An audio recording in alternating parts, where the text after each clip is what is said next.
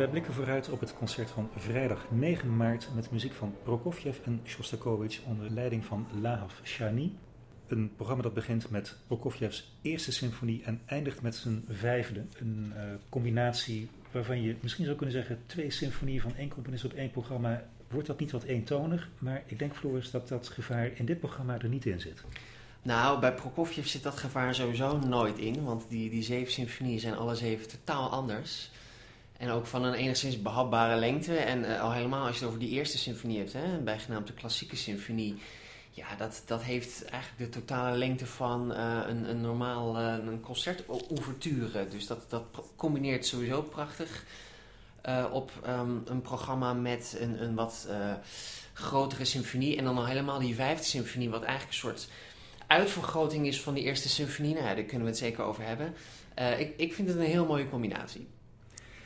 Die eerste symfonie, de klassieke, was een ongelooflijk verrassend werk eigenlijk voor een componist in de tijd rond de revolutie om mee op de prop te komen. Stravinsky had de wereld laten schokken met een kabaal van heb ik jou daar. En daar komt Prokofjev opeens aanzetten met zoiets Mozartiaans als deze symfonie. Ja, zeg dat wel. Maar goed, Prokofjev die had zich al bewezen als lawaaimaker, hoor. Dus had het ballet Aloy en Lolly, of was het nou Alai en Lolla? Of nou ja, in ieder geval wat de Skytische suite zou worden, hè? Een soort antwoord op de Sacre du Printemps. In datzelfde jaar componeerde hij ook een eerste vioolconcert, dat het lyrische met het meer stekelige combineert. En hij componeerde ook de Vision Fugitive in het jaar 1917 voor piano, wat juist weer heel erg avant-gardistische, futuristische miniaturen zijn. Dus eigenlijk was het meer zo dat Prokofjev zich van alle kanten liet zien in dat jaar 1917. Wat een jaar was dat voor hem, zo vruchtbaar. En dat inderdaad in tijden van Russische revolutie, maatschappelijke omwentelingen. Het leek wel alsof Prokofjev het een beetje moest hebben van dat soort onrust in de wereld, zoals we straks ook in die 5e symfonie zien. Dus hij ging alle kanten op en juist in die klassieke symfonie liet hij horen dat hij heel goed had opgelet aan het conservatorium van Sint-Petersburg, omdat hij daar ontzettend goed ook was onderwezen in de compositietechnieken van met name Joseph Haydn.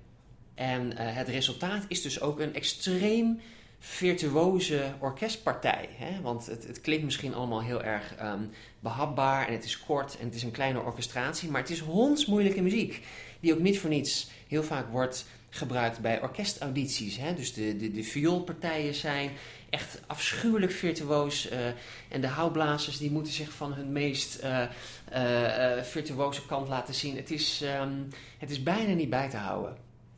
Laten we eens horen hoe Prokofjev met de deur in huis valt.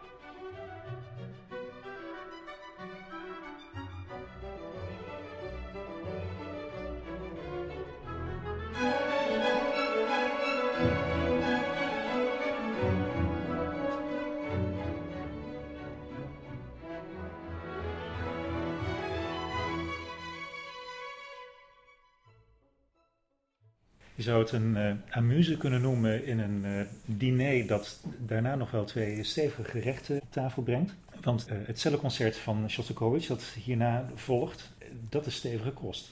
Dat is zeker stevige kost. Het aardige is dat het eigenlijk qua orchestratie best goed aansluit op die klassieke symfonie. Dus wat je bij dat eerste celloconcert ziet is geen monsterorkest zoals bijvoorbeeld in de 7e symfonie van Sjostakovich, maar we hebben dubbel hout, dus 2 fluiten, 2 klarinetten enzovoort. Qua koper zit daar 1 eenzame hornist, geen trombones, geen trompetten, laat staan een tuba. Die hornist heeft meteen wel een flinke partij, is bijna een soort tweede solist naast de cellist. En ondanks dat vrij bescheiden orkestrale aandeel zie je dus hoe Sjostakovich in tegenstelling tot Prokofjev wel heel erg tot het gaatje gaat als het gaat om expressiviteit, om hoog oplopende emoties. En dat maakt dit ook wel weer tot een van de meest aantrekkelijke celloconcerten die ooit geschreven zijn. Hè? De cellist valt meteen met de deur in huis. Geen introductie, maar meteen bam. Met een obsessief doorgedreven motief. Dat motief is een beetje gebaseerd op de initialen van Sjostakovich. DSCH. En de H is dan weer een B. Nou ja, goed. Lang verhaal kort. Er zit er meteen een soort autobiografisch element in verstopt. En dat wordt gaandeweg het concert echt tot het uiterste doorgedreven. Het heeft een heel obsessief karakter.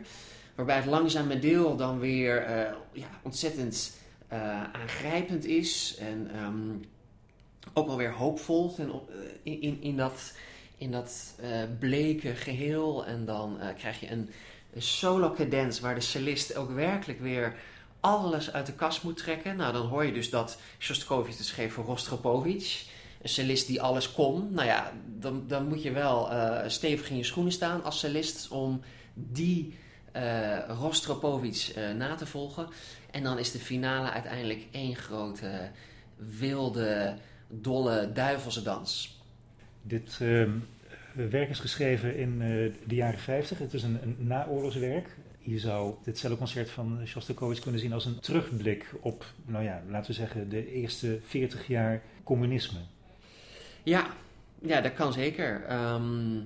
Dat wordt ook heel vaak gedaan met Sjostakovich, die direct die link leggen. En natuurlijk ook wel terecht, want zijn werk is bijna niet los te zien van de maatschappelijke context waarin het ontstond. Maar ik heb ook wel eens behoefte bij Sjostakovich om dat een beetje los te laten en die muziek ook bijna gewoon als absolute muziek te benaderen. Omdat die muziek verdient het ook gewoon om in de 21ste eeuw even los van al die anekdotiek rondom Stalin gewoon echt puur als een muzikaal meesterwerk beschouwd te worden. En dat probeer ik dus ook steeds meer voor mezelf te bereiken bij die muziek van Sjostakovich.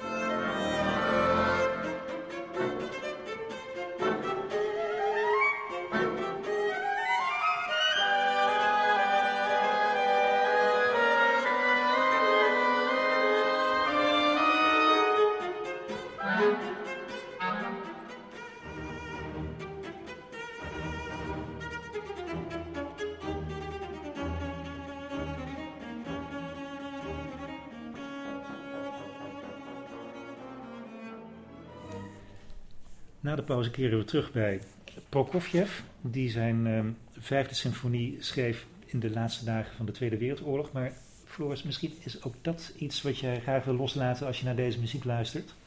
Ja en nee, Bart. Ik vind het een goede vraag, want ook hier weer, het gaat dan altijd weer over hoe Prokofjev in die vijfde symfonie die hij opdroeg aan de vrije, gelukkige mens. Wat natuurlijk ook een soort Sovjets propagandaterm was. Want het was natuurlijk een en al ellende in die Tweede Wereldoorlog. En ervoor en daarna ook, laten we wel wezen. Maar moeten we dan inderdaad ook die vijfde symfonie ook weer lezen als een stuk waarin de componist stiekem allemaal subversieve boodschappen verstopt. Omdat hij natuurlijk eigenlijk willen wij graag een vrijzinnig, subversief, tegendraads kunstenaar was. Een verzetsman haast in noten. Ja, moeten we dat er echt in horen? Of kunnen we zeggen, laten we wel wezen, met Prokofjev ging het ook weer niet zo slecht. Want het was 1944. Hij zat ver van het front ten oosten van Moskou in een soort kolonie. Moet je nagaan, samen met Shostakovich, Khachaturian, Kabalevsky. Die zaten daar allemaal een beetje zo buiten de stad, van staatswegen gesteund. Daar konden ze in alle rust even componeren. Stalin die had het druk met oorlog voeren, dus die liet ze relatief met rust. Prokofjev, die had, laten we wel wezen, zijn vrouw gedumpt en was met een andere vrouw nu weer vrij gelukkig samen. Hij hoefde zich even relatief weinig zorgen te maken over van alles en nog wat. Ja, we kunnen het ook gewoon heel erg omdraaien en zeggen, die vijfde symfonie, dat is ook gewoon een optimistisch werk in, als ik me niet vergis, wat is het, best groot? Best groot. Waarin, er klinkt er klinkt een kleine trom, je zou wat oorlogsgeroffel kunnen horen. Misschien dat er af en toe wel wat erg veel dissonanten klinken, maar is het niet eigenlijk gewoon een heel optimistische symfonie en wilde Prokofjev niet eigenlijk gewoon in navolging van wat ooit zijn eerste symfonie was, een klassiek, maar dan grootschaliger opgezet werk componeren in sonatenvorm en met een scherzo en met natuurlijk een langzaam deel in mineur en dan weer een finale die als een dolle rit uiteindelijk zorgt voor open doekjes. Is dat niet eigenlijk gewoon wat die vijfde symfonie is? En willen we er veel te veel in horen als we dan weer zeggen, maar eigenlijk hoor je er allemaal ellende in en een lange neus naar de Sovjetcultuur. Zeg het maar, ik weet het niet.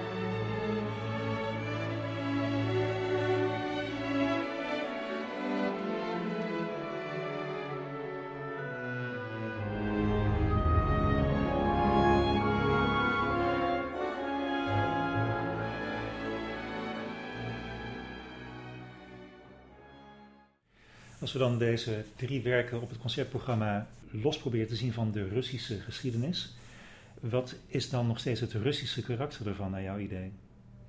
Ja, ik denk dat het toch in tijden van avant-gardistisch geëxperimenteer, het primaat van de meeslepende melodie en het primaat van het heel duidelijk voortgaande ritme is. En ook het voortbouwen op orkestrale, symfonische tradities en die tot de allergrootste hoogte brengen.